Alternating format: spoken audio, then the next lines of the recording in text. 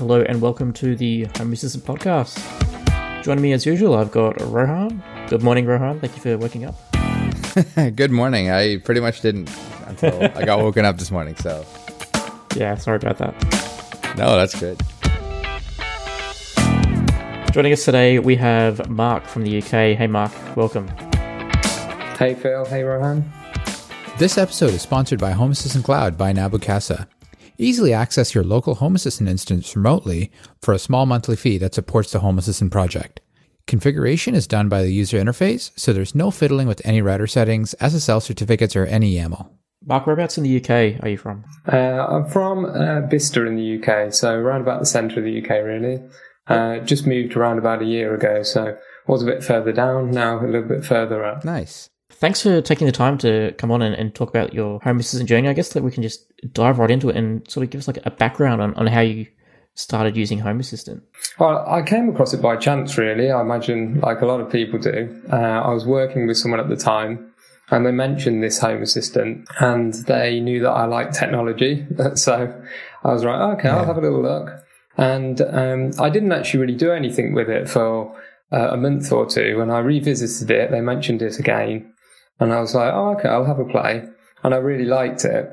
And funnily enough, the person who introduced me to it stopped using it and didn't really carry on with it. Right. But I really took to it and, haven't looked back since, really. That's funny. Why did they stop using it? I don't know, actually. I think it was time, It takes up a lot of time, doesn't it? They just kind of got over it. Yeah, basically, yeah. But, it did take up a lot of my time. Well, it still does, I guess, really, like I'm sure it does you guys. Yeah. There's always one thing, right? It's never ending, right? Like there's always something. I actually, just before we jumped on this call, I was installing a new theme on my Home Assistant and I was just playing around with it. And then I looked at the time, I'm like, oh crap, I'm going to be late. Like there's always something to play around with, right? Yeah. It takes up, too much time, maybe the missus would say, but she's very understanding. That's good. Yeah, it's again, it is one of those things which there's a lot of care and feeding, but if you like it, it's good, right? So yeah, and I think it is one of those things that evolves as well, isn't it? You start off small and then you're like, oh, I'll bolt this on, I'll add this on, I'll do this, I'll do that. And before you know it, it's become a complex beast that only really you understand. So I think it's then trying to trim it back down again as well, really, isn't it? To make it actually usable for everyone in your household. Yeah. Yeah, I haven't bothered with the trimming down yet, but yes, the rest of it, I completely agree.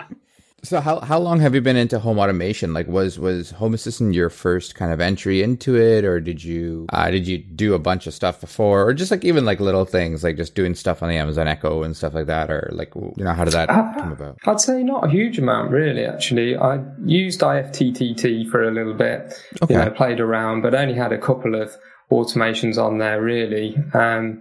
It was fairly limited. I would say that probably the strength of the IFTTT was that you could give it custom commands, so that you didn't have to say to Google, can you open this app and do this? You could just say a command.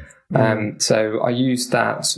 But actually, before that, I used something called X10. I don't know if you guys have heard of it. Probably X10, 25 years ago now, maybe. Absolutely.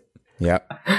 So I did have some of those things. My parents were also very understanding, and I had, I think, a couple of sockets and a couple of lights and a remote by the bed, and obviously thought that was super cool, that I could turn the lights on and off by the bedside.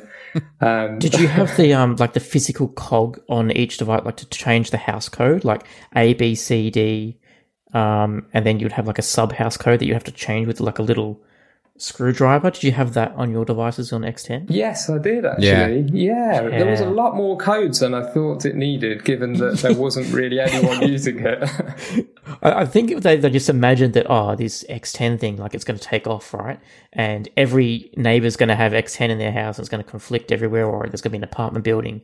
But in reality, I don't think, it's only unless you're in this home automation bubble that people really know what X10 is, right? I doubt those house codes would have really conflicted. Yeah, I think you're right. I have actually still got a couple of things somewhere, because when I was sorting out the house when we moved, I'd found out that one of the batteries was still in the remote, and obviously it corroded and got everywhere. So, Yeah. so then I did have to chuck that away.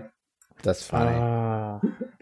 That's annoying. So that's a flashback from the past. But yeah, I don't use that anymore, obviously. And it was just IFTTT. I did have a look at a couple of other apps, out there that are similar. I'm not sure if it's Yonomi or something like that. I don't know if you guys have heard of it. But again, it's limited to what you've got, and it uses the cloud, obviously, doesn't it? Like most of them do. So I wanted to get away from the cloud, really, and that was one of the big things. As soon as I saw that Home Assistant not only was local, but already had so many integrations to things, I was like, this is perfect. This is what I've been looking for, and didn't realize it. It's I don't know. It's one of those things, right? Again, just like you said, there's no cloud. There's no bunch, there's not a lot of craziness going on with Home Assistant, but then you plug it in and it just kind of works, right? And there's just a bunch of stuff that shows up, right? And it's like, okay, cool. And then from there you can start going on and you can build as it needs. Yeah, well, I think it's come such a long way as well, hasn't it? I mean, I've been using it for probably just under 3 years now, something like that, I think. Yeah. And at the time, I suppose it was a bit of a barrier for some people because some areas, were quite technical. Yeah. But now it's so plug and play to the extent where you can get something up and running in 20 minutes on it, can't you? From flashing the SD card to getting a few things connected, which is great. Yeah. Yeah. I think the user friendliness of Home Assistant is coming a long way, and I think it's this year in particular, we're going to see that just jump even further. Yeah. Yeah, well, I remember the States UI, and I think that was fairly basic then, really, wasn't it? And you had to use, the purpose of groups was to be able to make the States UI look nice, right? Yeah. Yeah, and I'll be honest, I didn't really use it much then because of that, maybe. I mean, you had to do everything, obviously, in YAML. And I think also you had to restart some parts of Home Assistant for even the UI changes to take effect. Whereas now you don't think about changing the Lovelace UI, do you? And it's just there straight away. Yeah, that's it. Yeah, that's the good old days. but that's it, right? I mean, it's kind of that evolution of the product, right? So Mark, you've started off with X10 and you've gone to, was it Yonomi? Is that what it's called? I looked at that for a while. Yeah, it's an app on your phone which integrates to things, but I haven't looked at those since. Have you moved on to any other protocols now? Like are you running any Zigbee stuff around the house, like Philips Hue, or what's your when you're looking for a device? What's your go-to? Well, I would say the Xiaomi things have become a massive part of my ecosystem. Really, they were so cheap, but they weren't just cheap. The quality seems to be there as well, and they look nice. So it's the key things, isn't it? Aesthetics, functionality, and price, and it's kind of got all of those really. So I've got probably about 60 Zigbee devices, I would say, with Xiaomi. Mm-hmm. Oh, wow. Okay. And then the other devices are Wi-Fi devices, really. So, Sonoffs and Shellys. Yeah, there's probably a good 50 or so of those as well. They just add up again. I mean, if you asked me where they were, I wouldn't be able to tell you. I'm guessing a whole bunch of door sensors and window sensors that you just forget about, right? Yeah, that's it. Yeah. But they all still have their uses. You just forget about it, which I suppose is a good way to have it, right? Where something just works and you forget that it's even there. Yep, definitely. I think probably the best part of Xiaomi, which is an interesting one, because a lot of people use the Combi sticks, don't they? And the Zigbee MQTT.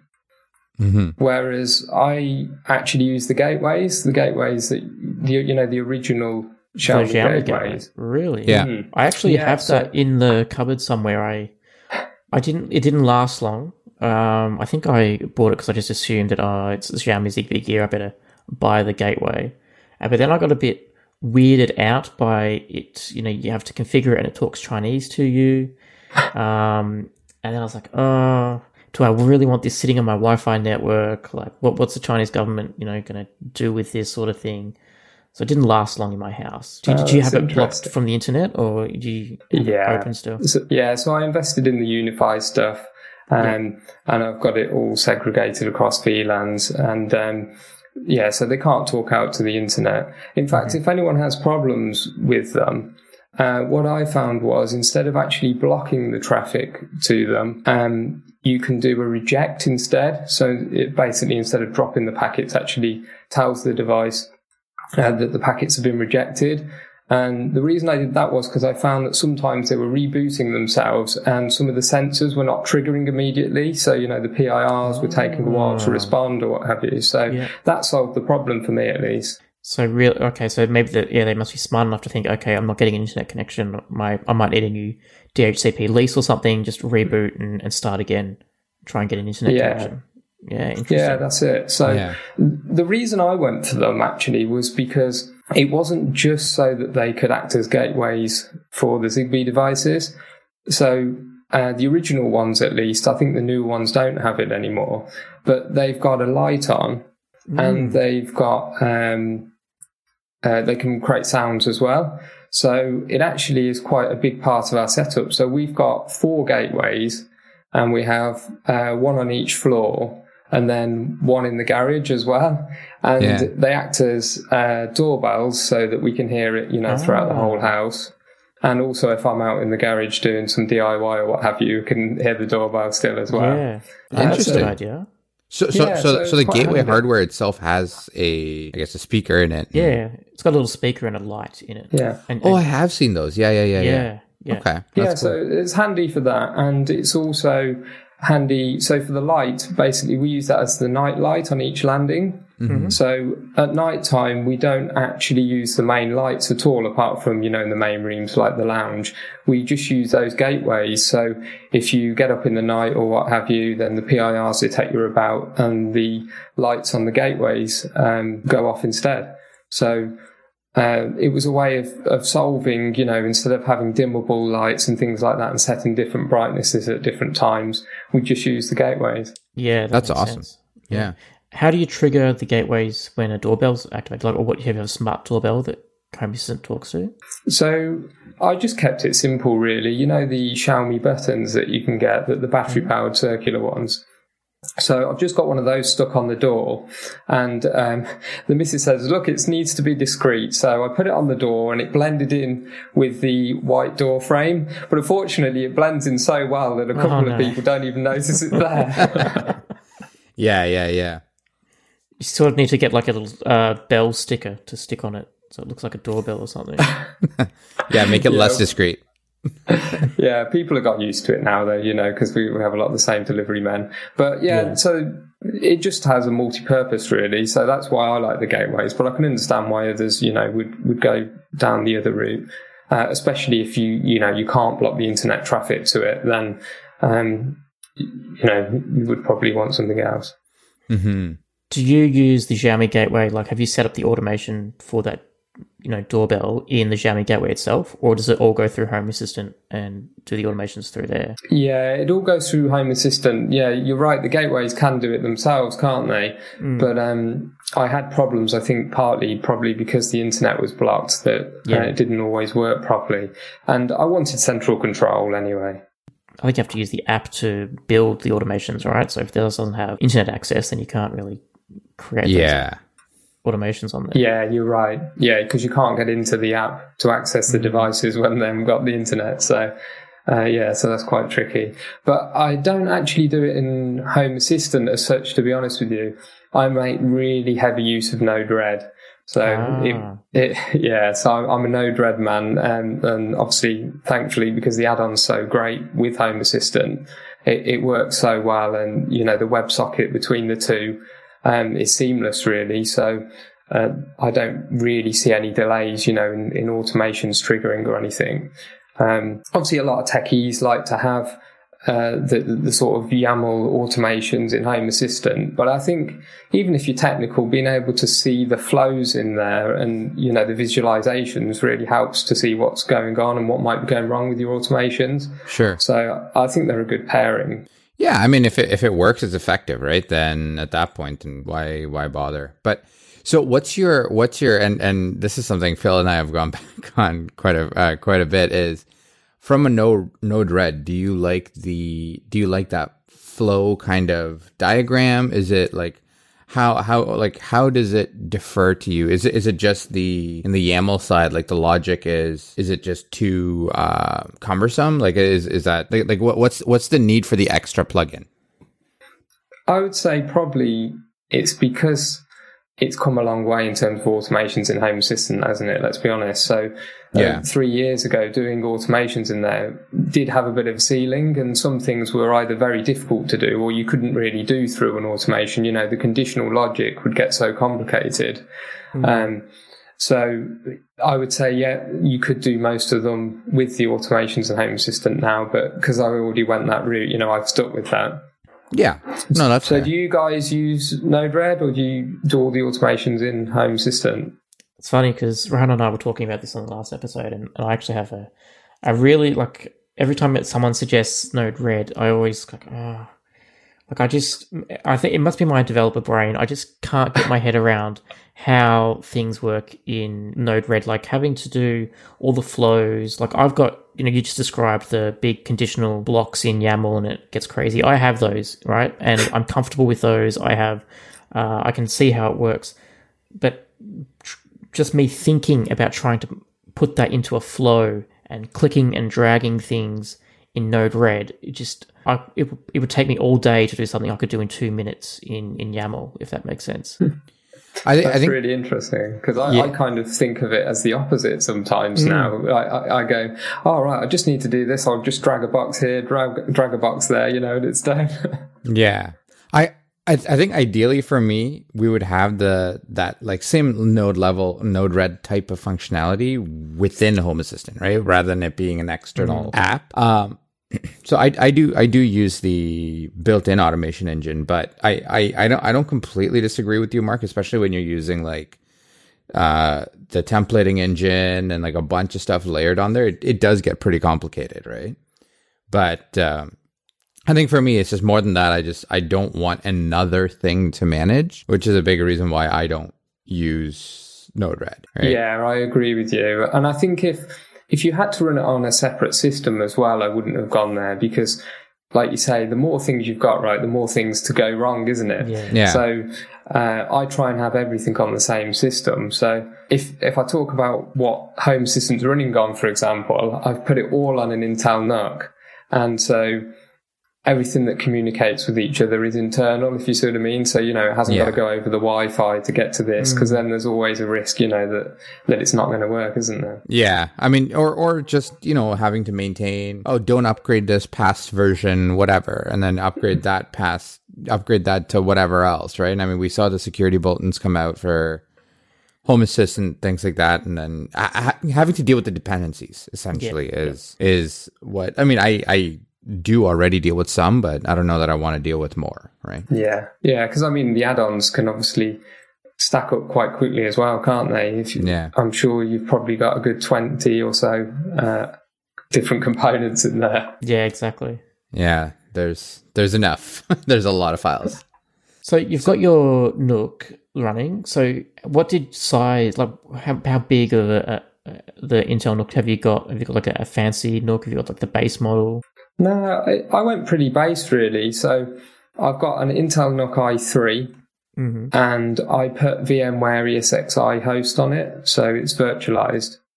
So I've got Home Assistant running on one VM on it, and then I've got another Windows VM, which is running Blue Iris for the camera software. Yeah. But the great thing is, as well, is you can spin up another one for Home Assistant, and use it as your dev instance. So I've got 2 dev instances on there now, and I've become a bit more disciplined about deploying things. So before, you would just change things on the fly and go, oh, well, sorry, this isn't going to work for 10 minutes. But I've found now that, the missus might get a bit angry if things stop working all the time, It's, oh, sorry, I'm just playing with this. So I do tend to test it out on dev now, and then at night time when she's in bed or what have you, move it across to the live version. That's interesting. So how do you manage your test environment? sort of, for example, like if I'm running my production environment here, I'm connected to my Z-Wave network, I'm connected to my Zigbee network,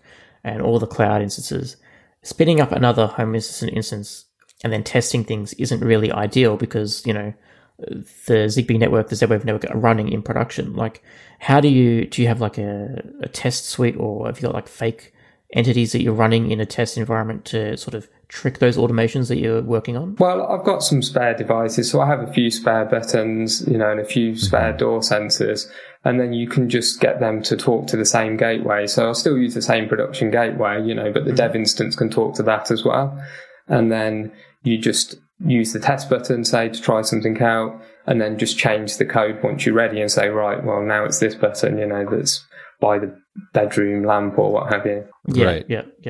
Interesting. Okay. Yeah. So changing gears a little bit, how do you drive a lot of your automations and things like that? Is it just mostly again, automated, or do you trigger it using like some kind of tactile like buttons or NFC tags or something like that, or do you just use Amazon Echoes, Google Homes? How do you do that? I would say the main way we use it is through the Google Homes, actually. We've probably got 6 or 7 of those scattered around the house, in different rooms.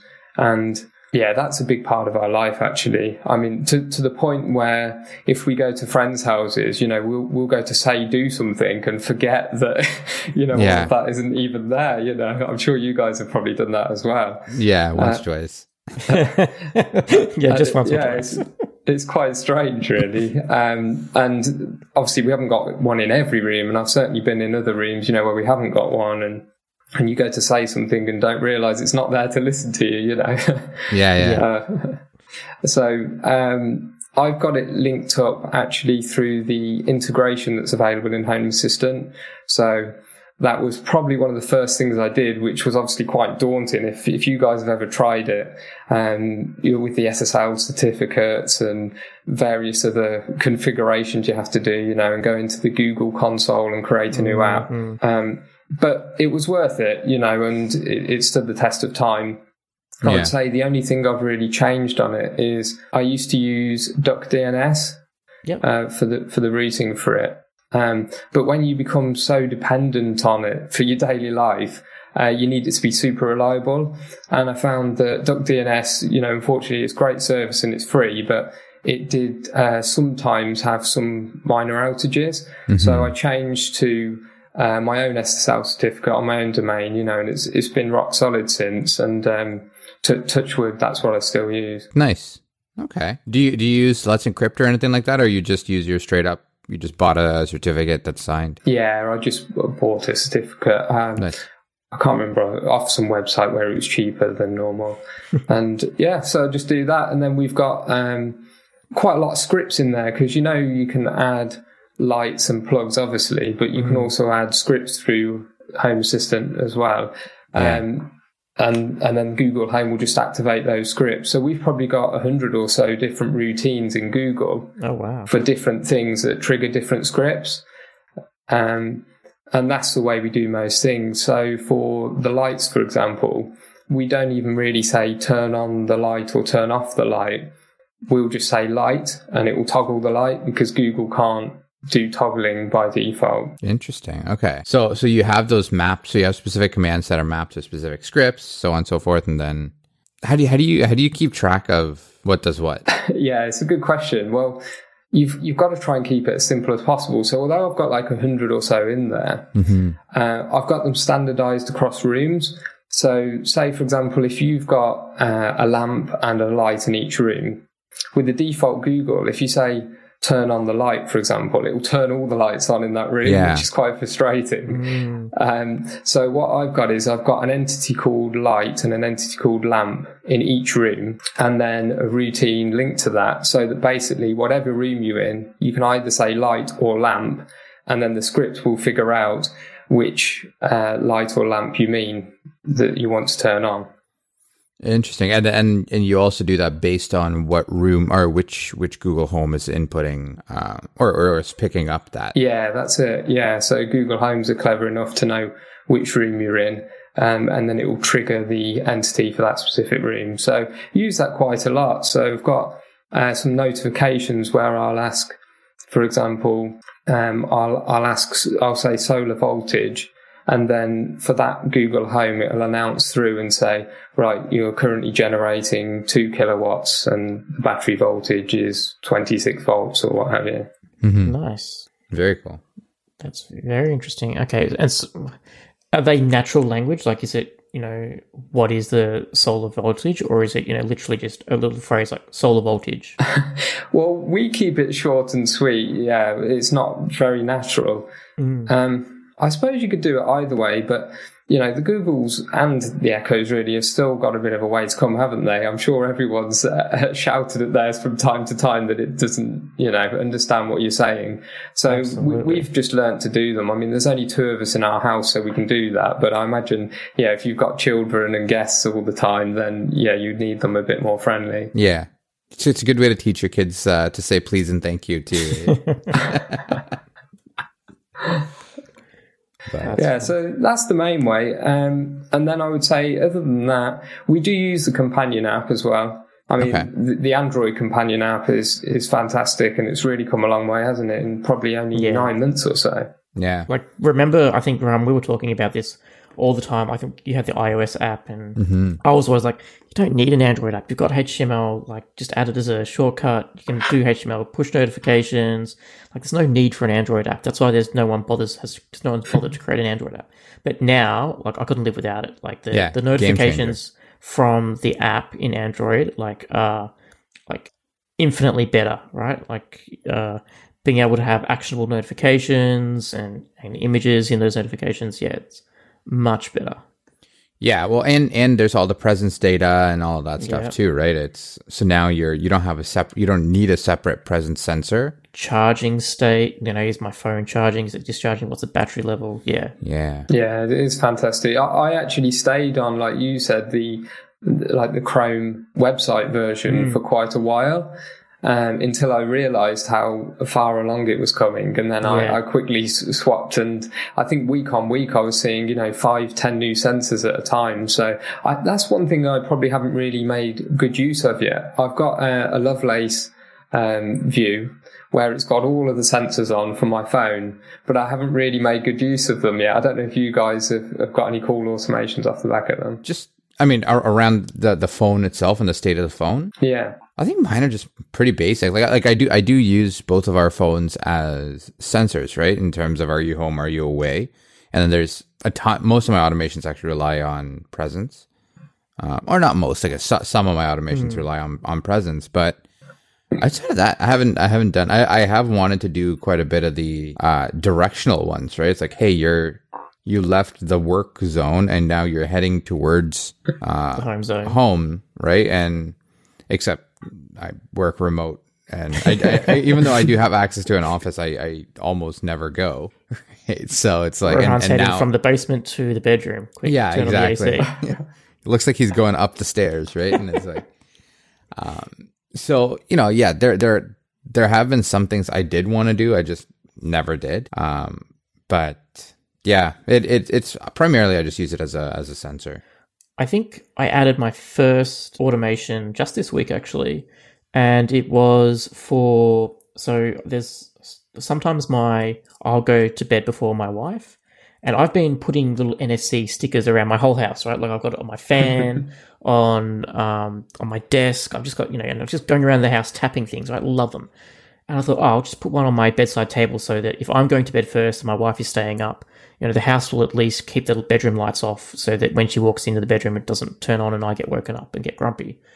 But then I thought, well, hang on, my phone, if I put my phone down on charge, Home Assistant can actually see that I put my phone on charge. So I've just added an automation that if the TV in the living room is still on, and I put my phone on charge, then the house will know, all right, Phil's gone to bed, turn off the bedroom lights and don't turn them back on if motion's detected. Yeah, that's good. And it's quite instant as well now, isn't it? It knows straight away that it's gone on charge. I think you can also differentiate between wireless and wired. So if you've got different setups around the house, you can maybe even take advantage of that. Unfortunately, we've got wireless in most places, but it's definitely something I've considered. Yeah, definitely. So what would be one of your favorite automation? Like, what is if you think about, I want to show something off to my friends, what is that automation or script you set up in your house that you just like, yeah, this is awesome? Oh, that's a good question. Well, there's a few. I would say one obscure one is a good one to talk about, is the meat sensor. So okay. I bought one of those meat sensors, where you stick it in a chicken or something like that and put it in the oven and it tells you what temperature it is. And I took that thermistor from there and I wired it up to, I can't remember if it was an ESP8266 or ESP32 now, one of those two anyway. And I got the calculations off the internet of how you convert resistance into temperature, etc. And then I linked that into Home Assistant. I can't remember if I used Tasmotor or I think it might have been an Arduino script I had to create for this one.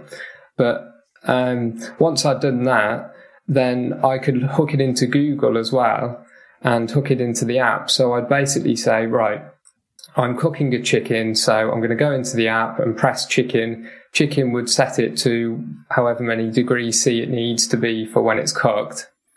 And then when it's reached that temperature, it would do an announcement through Google throughout the house and it will say, oh, your chicken's ready now, you can take it out the oven. So it's cool. A bit of a strange one, but that's quite a good one to show off to people. Handy. So even if you're in the other room doing something else, whatever, you always, oh crap, run back and pull it out, right? Exactly. That's handy. I have a Weber barbecue, like a wireless meat thermometer, which is like the Weber brand barbecue, and I think it just transmits over like 433 megahertz or something. Mm-hmm. Same thing, right? Like you put the probes in, put the meat out on the barbecue, and it just transmits to this little receiver, and you select, chicken, beef, pork, temperature you want or whatever. I've always wanted to, just buy like a 433 megahertz receiver, integrate it with Home Assistant, but I've never actually thought of a use case. But the way you described it, if I could put in the temperature in Home Assistant and then have, like those announcements set, when the barbecue's done, that's really cool. Yeah. That might be another project to add to the list for this year. Yeah, it's probably one that doesn't get used enough, really. It's one of those that you think, oh, it would be great, and then you got to use it, 4 or 5 times a year. But yeah. Probably one of the other ones is a really simple one. And I don't even know if you could call it an automation or such, but Xiaomi do the water leak sensors. Yep. So I've got a few of those. So we've got the water leak sensors in all of the bathrooms, in the kitchen, and underneath the washing machine in the utility room. And it's one of those where, you spend so much money on all of this stuff, don't you? And you never expect it to pay back, really. But actually, this one to some extent has, because it's saved us a couple of times, particularly on the freezer that's in the garage. So I've got one underneath the freezer door out in the garage.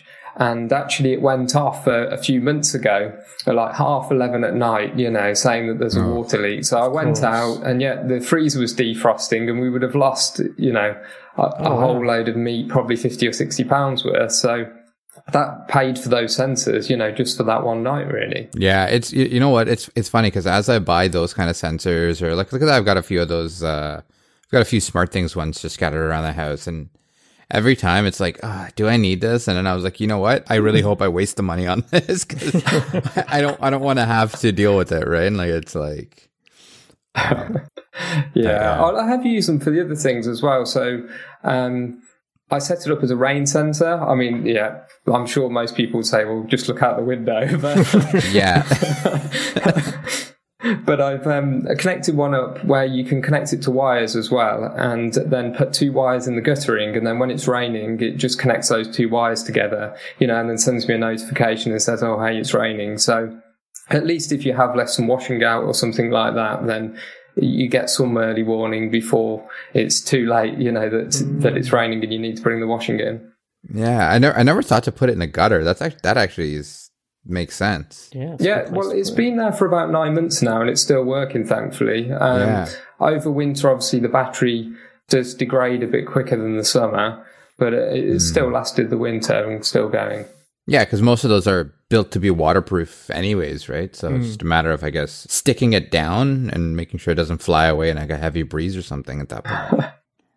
Yeah, I mean, I did attach wires to it so that the sensor is inside and then the wires are in the guttering, but you could probably, just put the sensor itself in there. Yeah, interesting.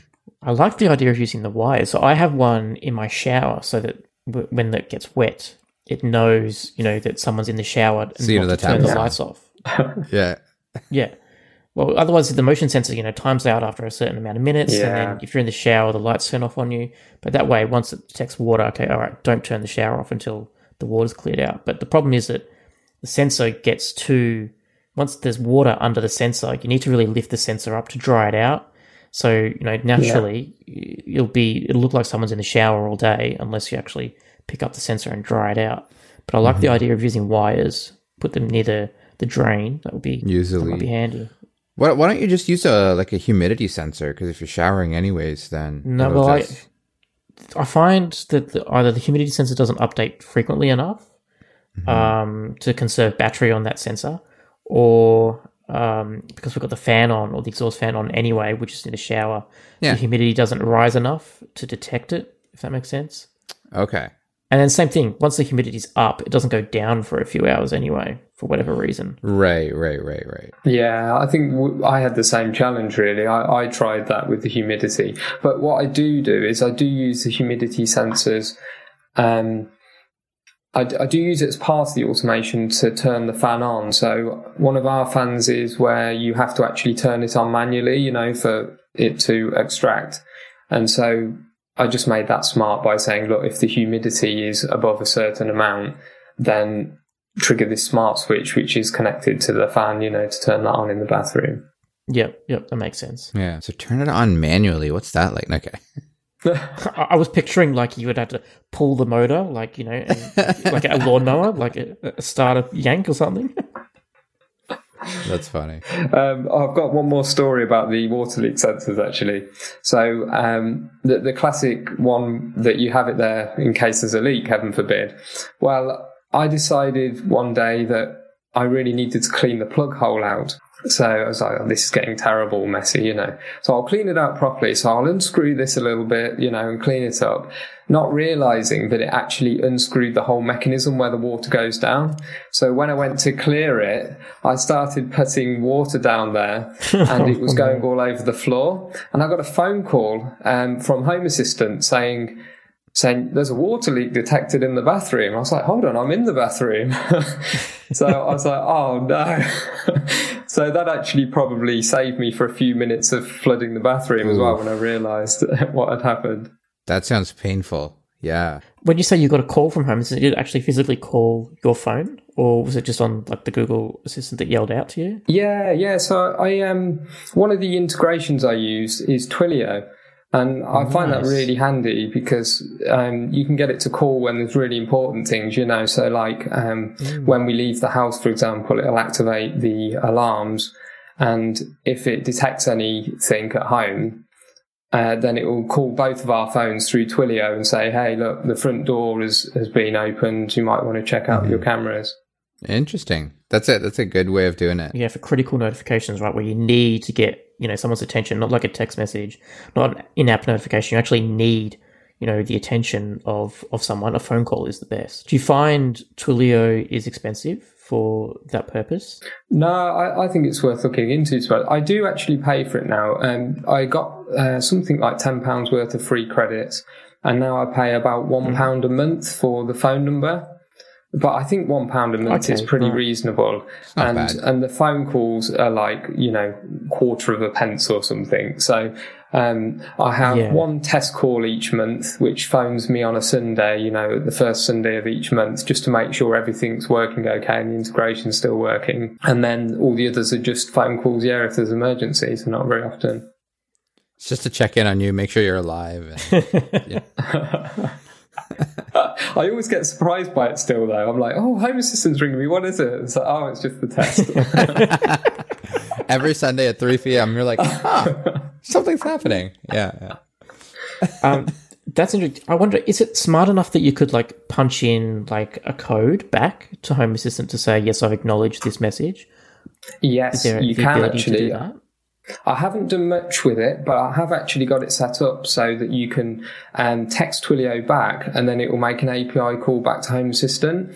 And at the moment, I've got it so that you can do, say, turn heating on through a text message, and then it will turn the heating That's on. Obviously, cool. you'd probably just use the app. There's not much point in that. But yeah, you definitely can do that.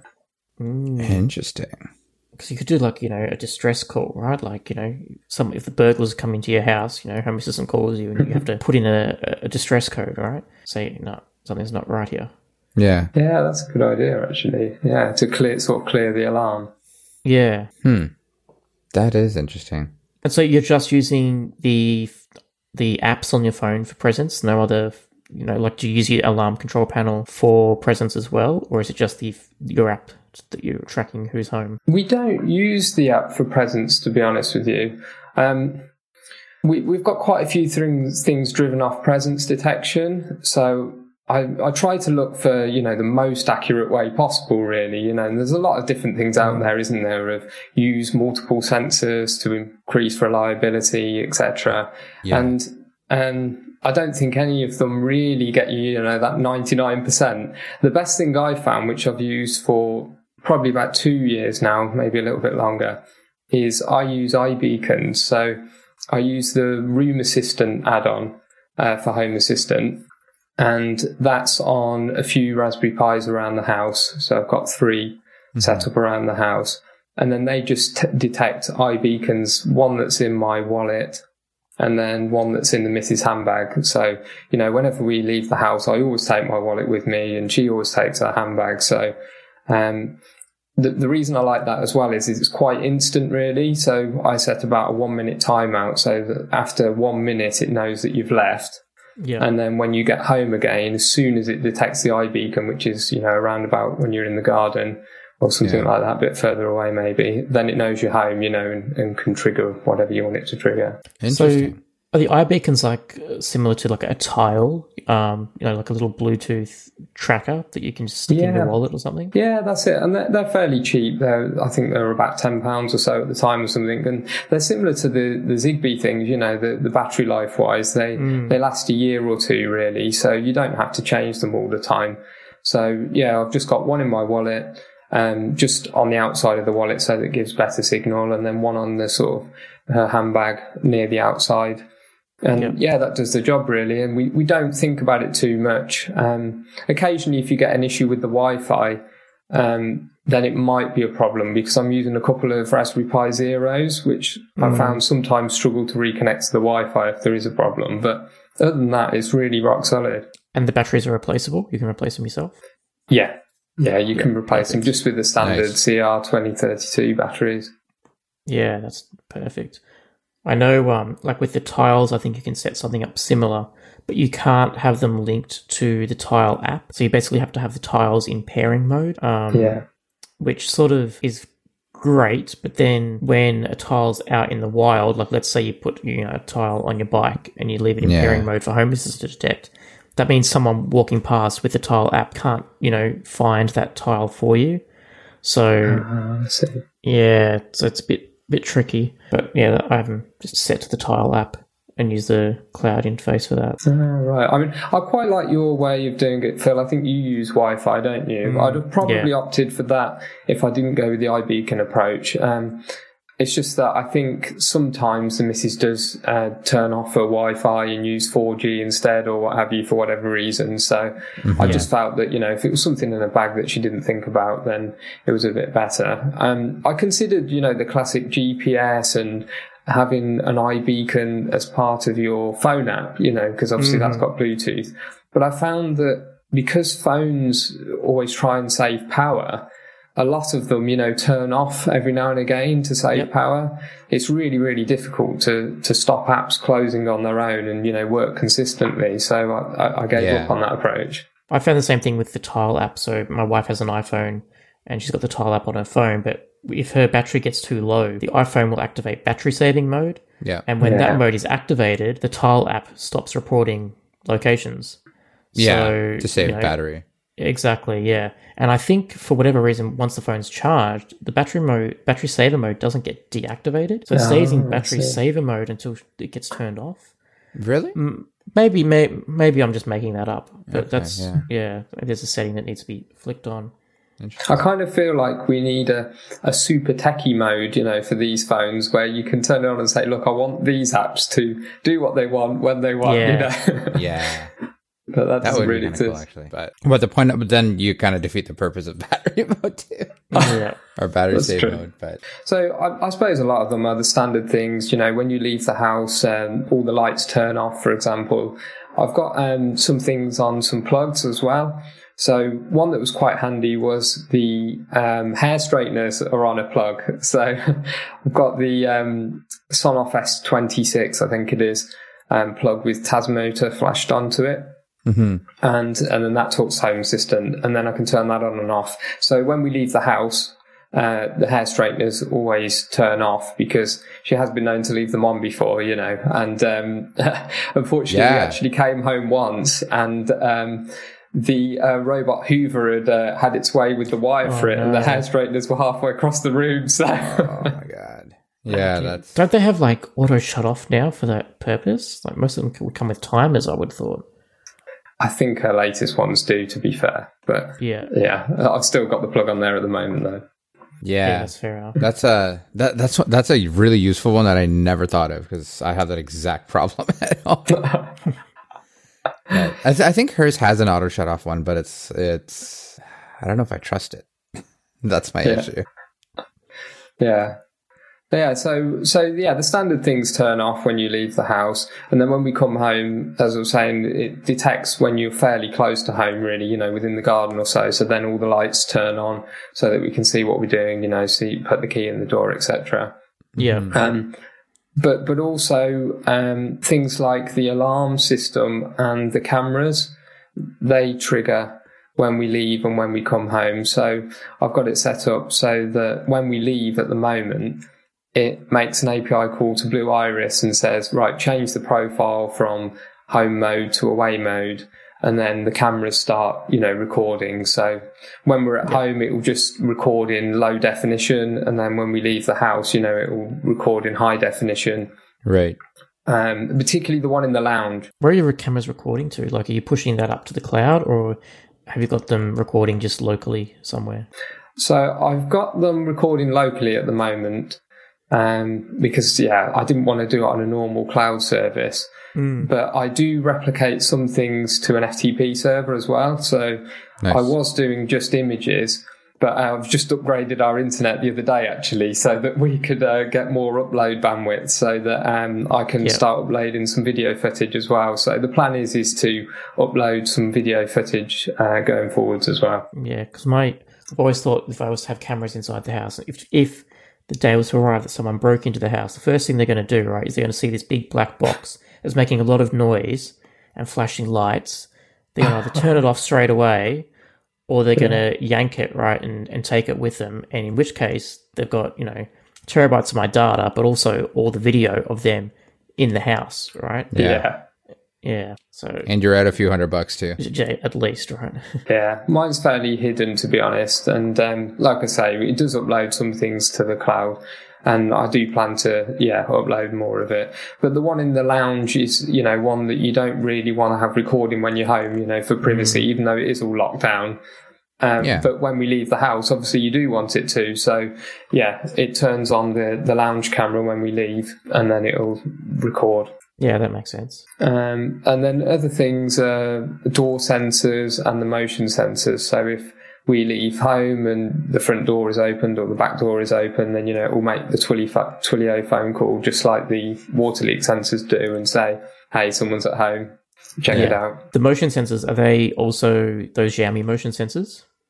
Yeah, they are. I found them to be brilliant again. We don't really get any... Well, actually, I don't think I've ever had a false positive on them. I do make sure that we place them in areas, where the sun can't shine directly on them, just in case. Yep. But yeah, they've been excellent. I've got some of the first generation ones, where they don't have the lux sensor. Right, yes. And then the second generation ones, the Aqara ones, I think, they're brilliant because they've got a lux sensor as well. So you can actually detect how light it is in the room. Yep.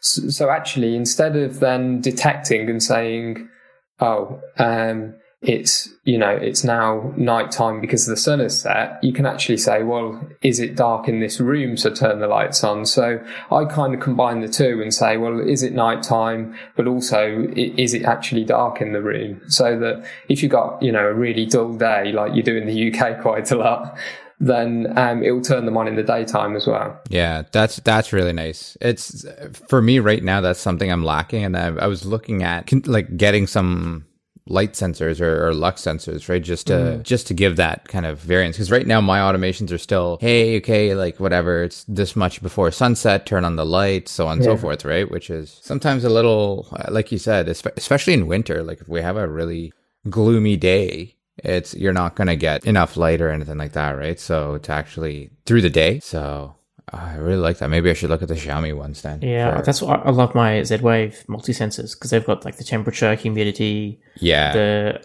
lux sensor as well, right? As well as motion.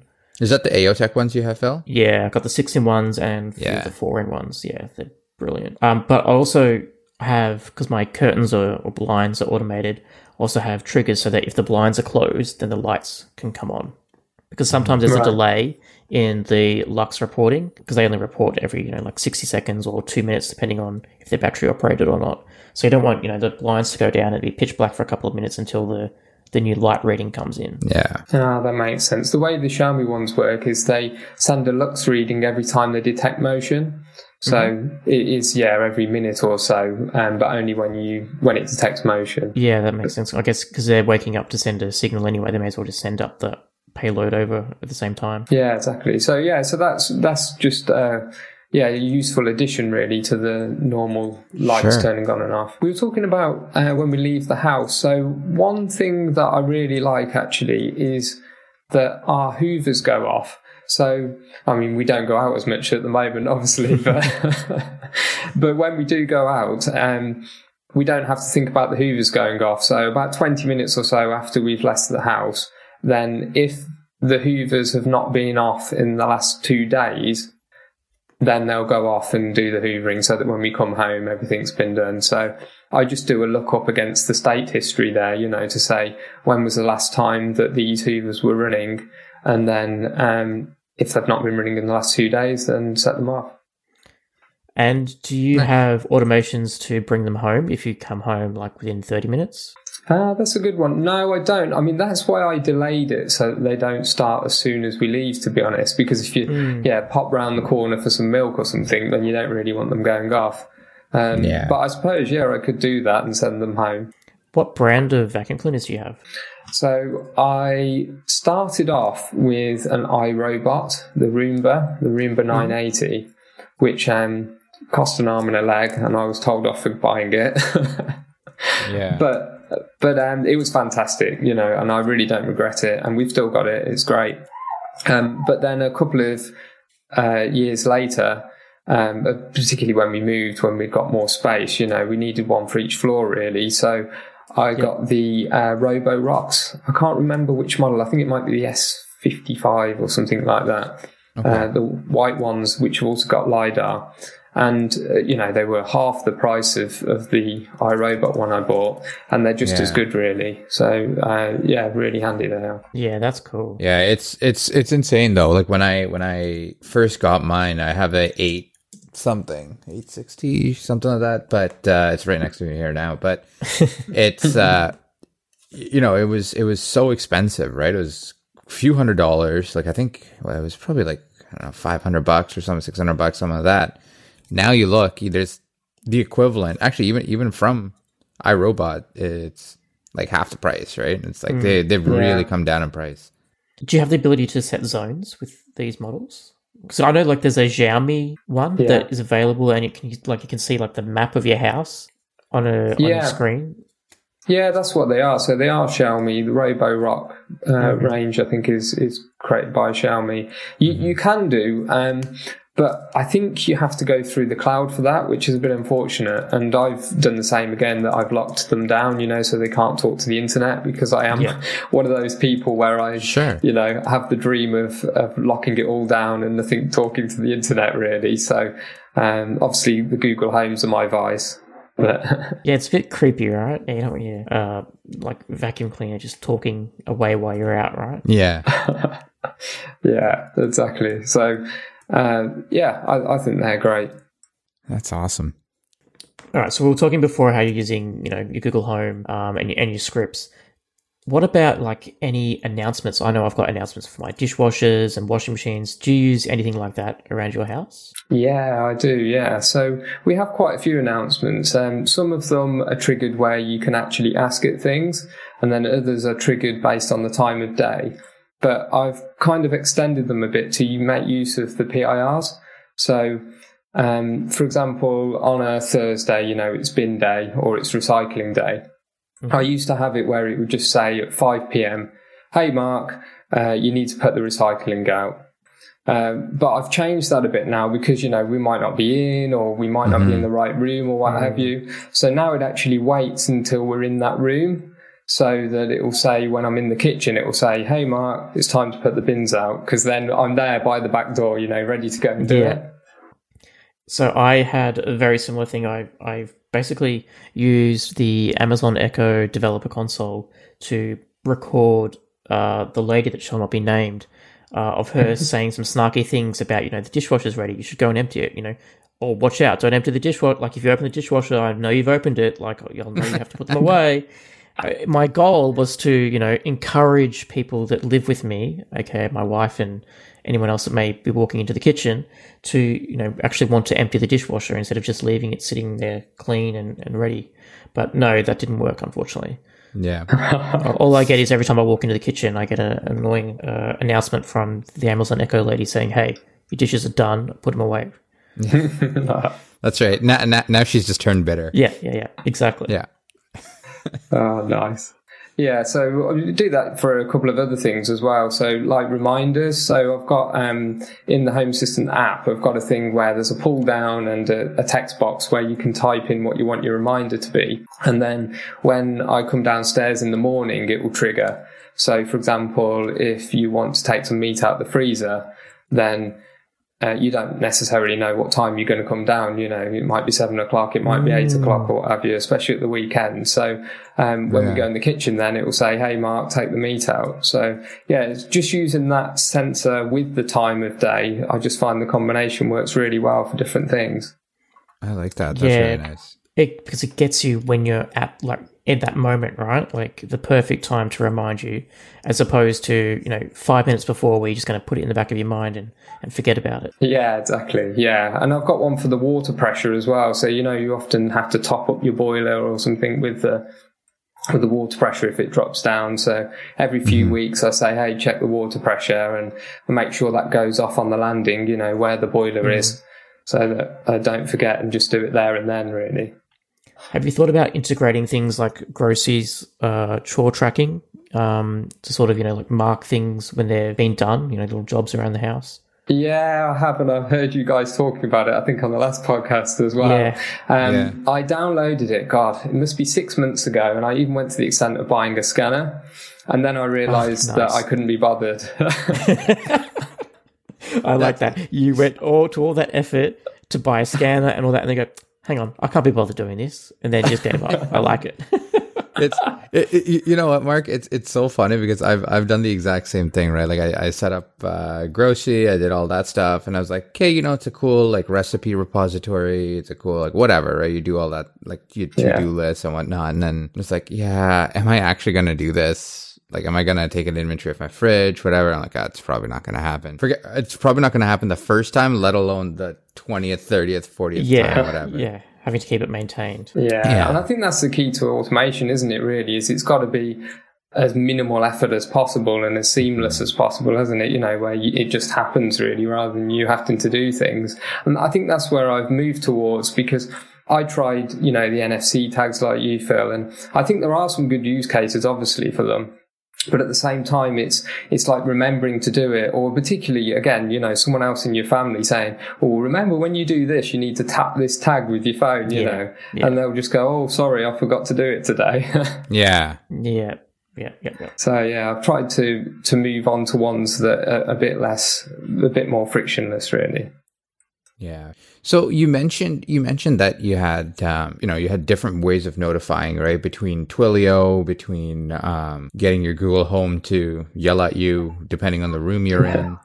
How do you distinguish what goes where? Is it that more kind of emergency stuff, or like super important things go to go to your phone, essentially call you through Twilio, and everything else is kind of a little more mundane things? Or do you have some kind of like a formula for that, how you do things?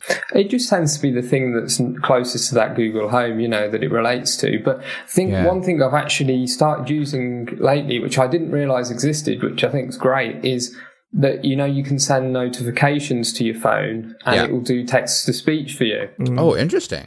Yeah, so I didn't realise this until a couple of months ago. So I've started transitioning some of mine now. Instead of figuring out what room, to broadcast the Google Home to or what have you, it actually goes directly to your phone and just speaks it out loud. So if it's in your pocket. So I've done that for the bin automation now. So wherever I am in the house on a Thursday, it will just say, "Hey, Mark, it's time to put the bins out," through my phone. And I've always got my phone on me. So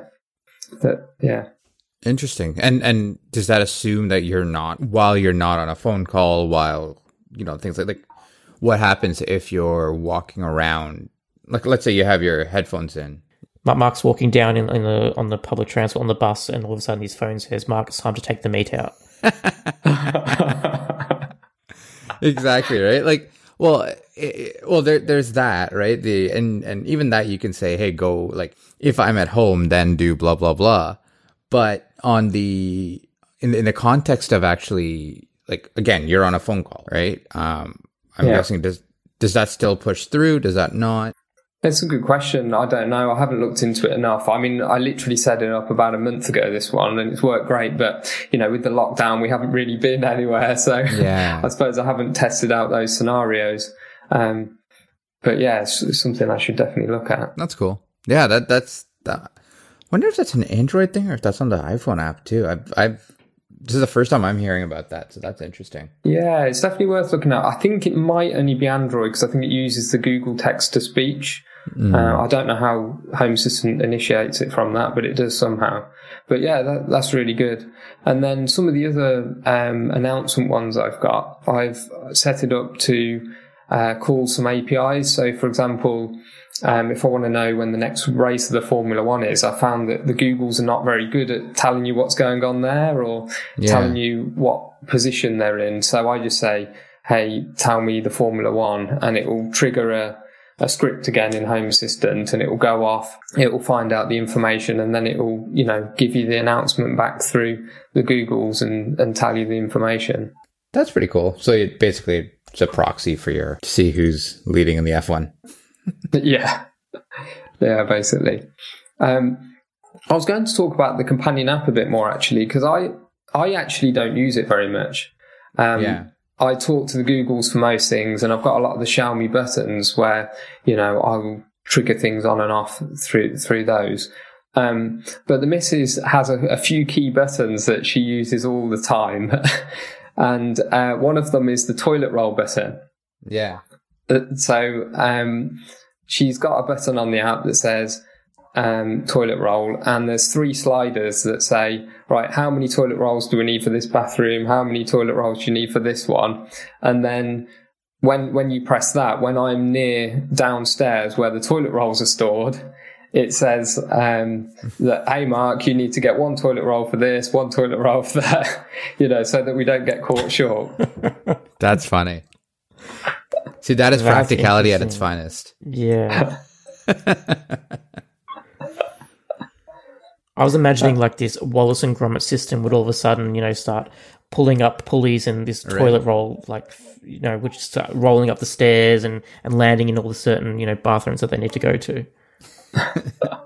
That would be cool. I did actually try and use the hoovers to move things around because, you know, you can actually control these Robo-Rock hoovers. Obviously, they can't go up the stairs, but you can control them. I mean, it proved a bit too difficult in the end, but I do think in a few years' time, you know, hoovers and things like that, you will be able to say, go to this part of the house, you know, drop something on top of it, and then it will deliver it to you in your lounge, you know, your next drink or something. Yeah, why use legs at this point? Wasn't there like a YouTube video of someone putting like beers on a Robo-Rock or something and having them delivered around the house? Maybe like for a football game? Maybe I think there might have been, pretty yeah. sure I saw. That's pretty funny. Yeah. Rohan, I know that you've mentioned before about DeepStack, and I'm afraid I'm not going to solve all your problems, that's for sure, but I've certainly started playing it with it myself. And it is quite cool. And I've actually bought one of the Jetson Nanos. I don't know if you've heard of them. Yes, those they look pretty slick for at least for what I'm doing for home, which is right now nothing. But how do you like it? What are your thoughts? I'd love to hear about that. Yeah, I really like it. The main problem I had is I was running on the Intel NUC before. Mm-hmm. And I was trying to detect people, you know, if they're in your front garden or what have you, to trigger motion and send you an alert. And that was working great, but because it's quite intensive on your computer, it wasn't sufficient. So that's why I bought the Jetson Nano and went that route instead, you know, so it's a dedicated system for processing the images. And that works really well, actually. I did have to do a bit of playing around with some custom models because you do have different qualities, you know, for different accuracy. Yeah. So there's a Home Assistant add-on. I don't know if you've looked at it for DeepStack. I just used the native image processing so far. I haven't looked at any of the modules or anything like that. So what's that do? Well, at the moment, I would say it doesn't do a huge amount. So I just use it for detecting people and cars and things like that. Mm-hmm. The main one I do actually is an improvement to an existing automation. So I'm sure everyone's had the thing where you're waving your hands around at the PIR, you know, trying to turn the light back on. Yeah. And in the lounge, that was getting a bit frustrating because I'd set it to 30 minutes, but the problem with that is then every time you leave the lounge, your light is left on, you know, for 30 minutes when it doesn't really need to be. So we've got a camera in the lounge. So I thought, well, I know, we'll get it to take a picture every minute, process it, see if a person's sitting on the sofa. And then if they are, we can treat that as someone being in the lounge and therefore, you know, leave the light on. So that's what I've done. And it seems to be working quite well at the moment. It's only been running for probably 5 or 6 weeks. Okay. That's kind of cool. So you're basically doing people detection in there. So at that point, then, is it even worth having your motion detectors, your PIRs? No, it's a good question. I would say so at the moment, just because it's got the lux sensors as well. Mm-hmm. And it also, I only do one every minute, whereas, you know, the motion ones do happen immediately. As soon as you go past them, it will turn the light on. But I think the combination works quite well there, although the missus has already tried to combat that as well by wearing a blanket, which is a similar colour to the sofa, and then putting the iPad in front of her face. Oh, that's funny. I love that she's actively trying to sabotage your automation. Maybe you just need to get like a heat sensing camera and, you know, if there's a human body in there. That's a good idea. Yeah, until she takes a portable heater and puts it next to her. Yeah. Or wears a fire suit. That's right. I feel like this is some kind of YouTube series where she's just going around trying to sabotage your things to make you feel like it doesn't work. Brilliant. So, yeah, with DeepStack, I suppose that's how far I've got, really. I did look into the custom models that I know you've talked about of detecting other objects, but I feel like it's the next level up still at the moment, isn't it? You know, where it's really quite technical still, and you need a lot of different applications and lots of images to test it on. So I'm really hoping that in the next year, you know, that'll evolve and you will be able to detect things like the DPD van outside your house. Yeah, well, that's exactly what I've been trying to. Again, so right now I don't have any cameras outside. I'm going to be putting them in hopefully when it gets a little bit warmer. So hopefully sooner rather than later, but not at this rate. So the idea is, how can I stream that video? And exactly like you said, right? Is, hey, you know, the Amazon delivery guy is here, or the UPS delivery guy is here, because even a lot of times, like, even though we're home, like if I'm on a call or something like that with, like, if I'm working, I have my notifications turned off, even on my Amazon Echo, things like that, right? So I don't see the, you know, the ding dong, your box has arrived kind of thing, or your package is here kind of thing. And I try and silence the doorbell and such as well. And the idea is, you know, hey, the ring will go off, it'll alert me of motion, and then I can just look on my phone. Realistically, when I'm focused on, you know, talking to a customer or focused on doing whatever task, I sometimes I forget to look at my phone, and, you know, whatever package I don't want sitting out there all day, right? So yeah. At least that way, that's another thing to set some kind of another reminder. I run into the same problem in terms of how do I actually realize that there's something outside, but it's also about, hey, great, now based on that, start recording and make sure that there's no motion around it and things like that, right? That you can do. Yeah. Well, you can do it in conjunction with motion sensors, which are sometimes on the camera as well. So yeah, I've got the Anki C800, and they're created by the same company as Hikvision, I believe. So I think some people don't realize that you can use the Hikvision add-on and then use the functionality of the camera to tell you when, you know, motion has been detected. So you can at least use that as your initial sensor in Home Assistant. And then you can use that to, you know, to say to DeepStack, oh, can you take a photo now, please? Because I think I've got, you know, something that might be a person. Yeah. Interesting. So, Mark, you mentioned before that you're using a DeepStack component. Was that something that you found, like, as an official add-on in, like, the Hass.io add-on store, or was it like a custom component that was available through Hacks? Because I know I've seen one in Hacks as a custom component that you can get from there.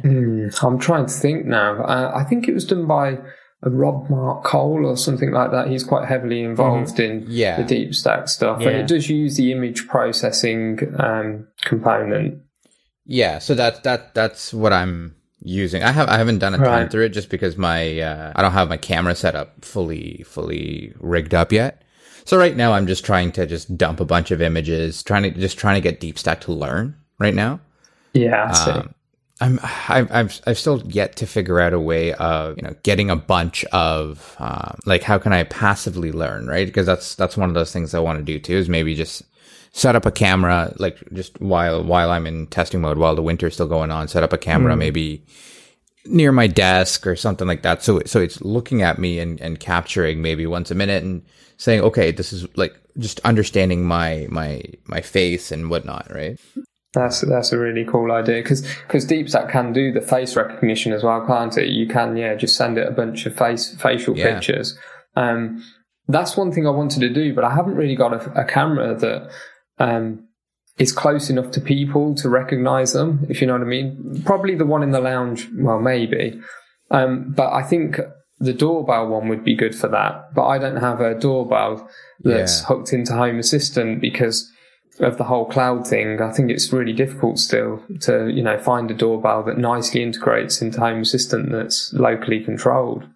Yeah, and I mean, even if, like, I mean, for me, for work, I know I have a laptop camera or whatever, but I normally keep my laptop underneath and whatever, clamshell mode or whatever, like, just keep it shut, and I have my external keyboard, mouse, and monitor, and I've actually got an external camera on there as well. It's a nicer high def camera, but so maybe it's something like, you know, I just have a script on my laptop just to take a picture. As creepy as I'm saying this, I'm realizing that sounds kind of creepy, and I'm pretty sure there's spyware that I can just download to do that for me. But yeah, so, you know, it might be something like that, right? And naturally, when you turn your head and stuff, hopefully it gets different angles and that kind of thing, right? So even if it's the side of my face, it knows the side of my profile as me and things like that.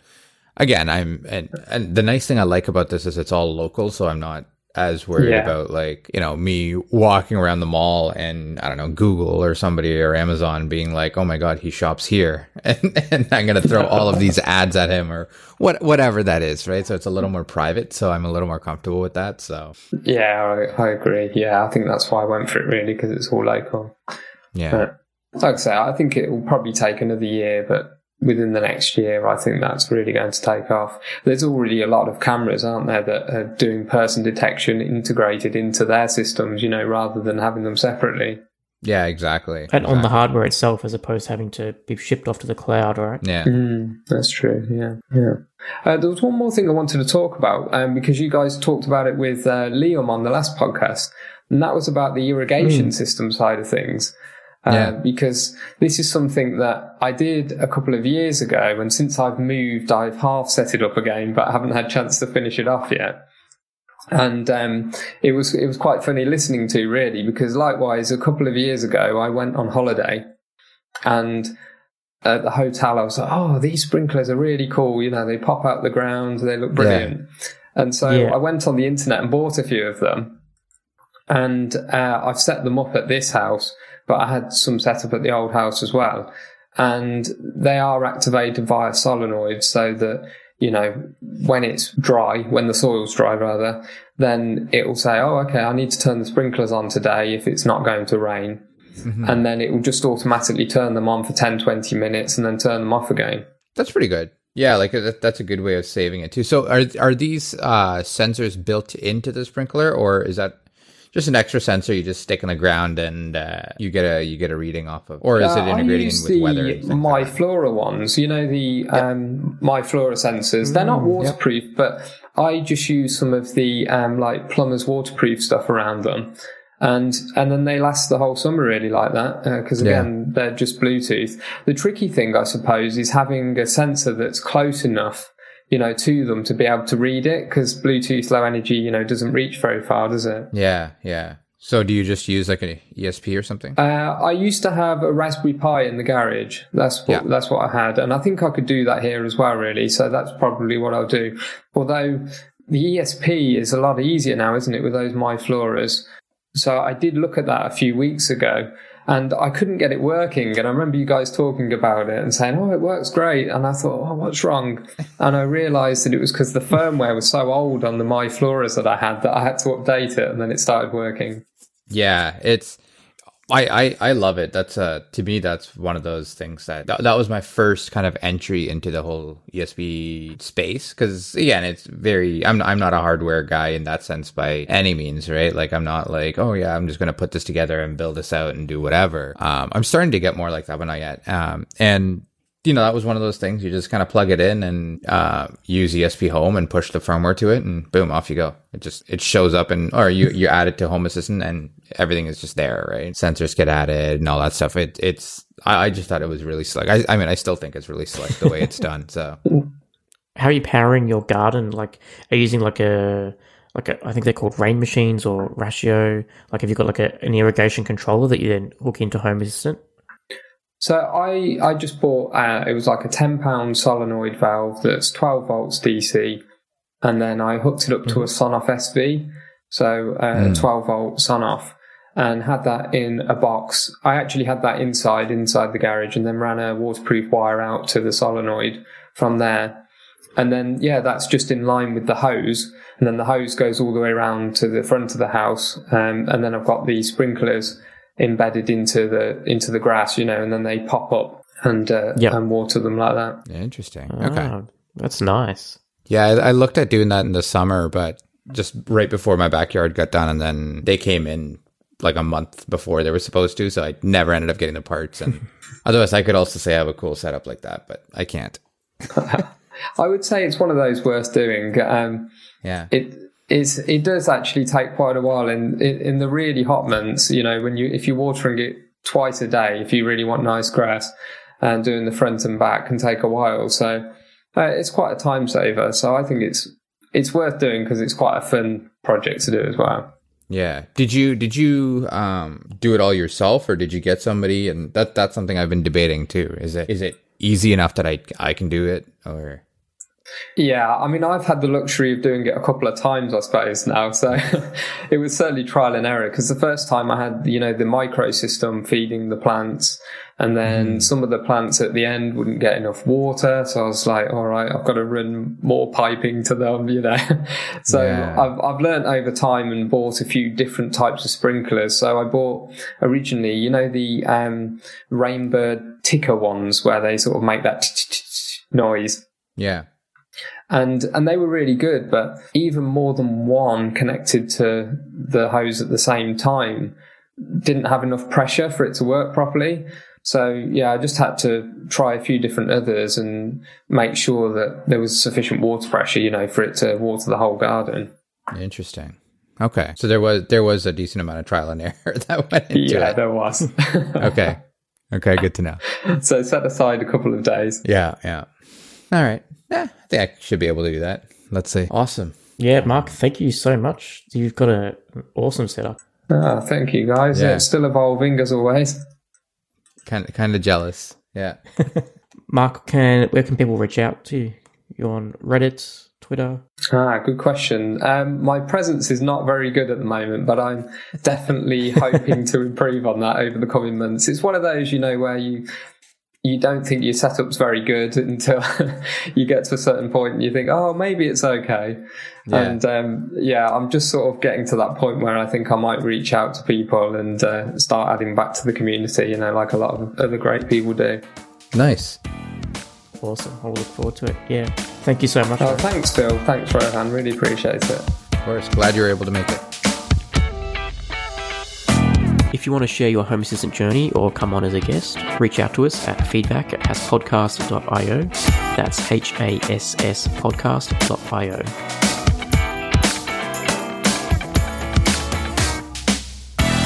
The Home Assistant podcast is hosted by Phil Hawthorne and myself, Rohan Karamandi. For links to topics that we discussed today, check out our show notes on hasspodcast.io.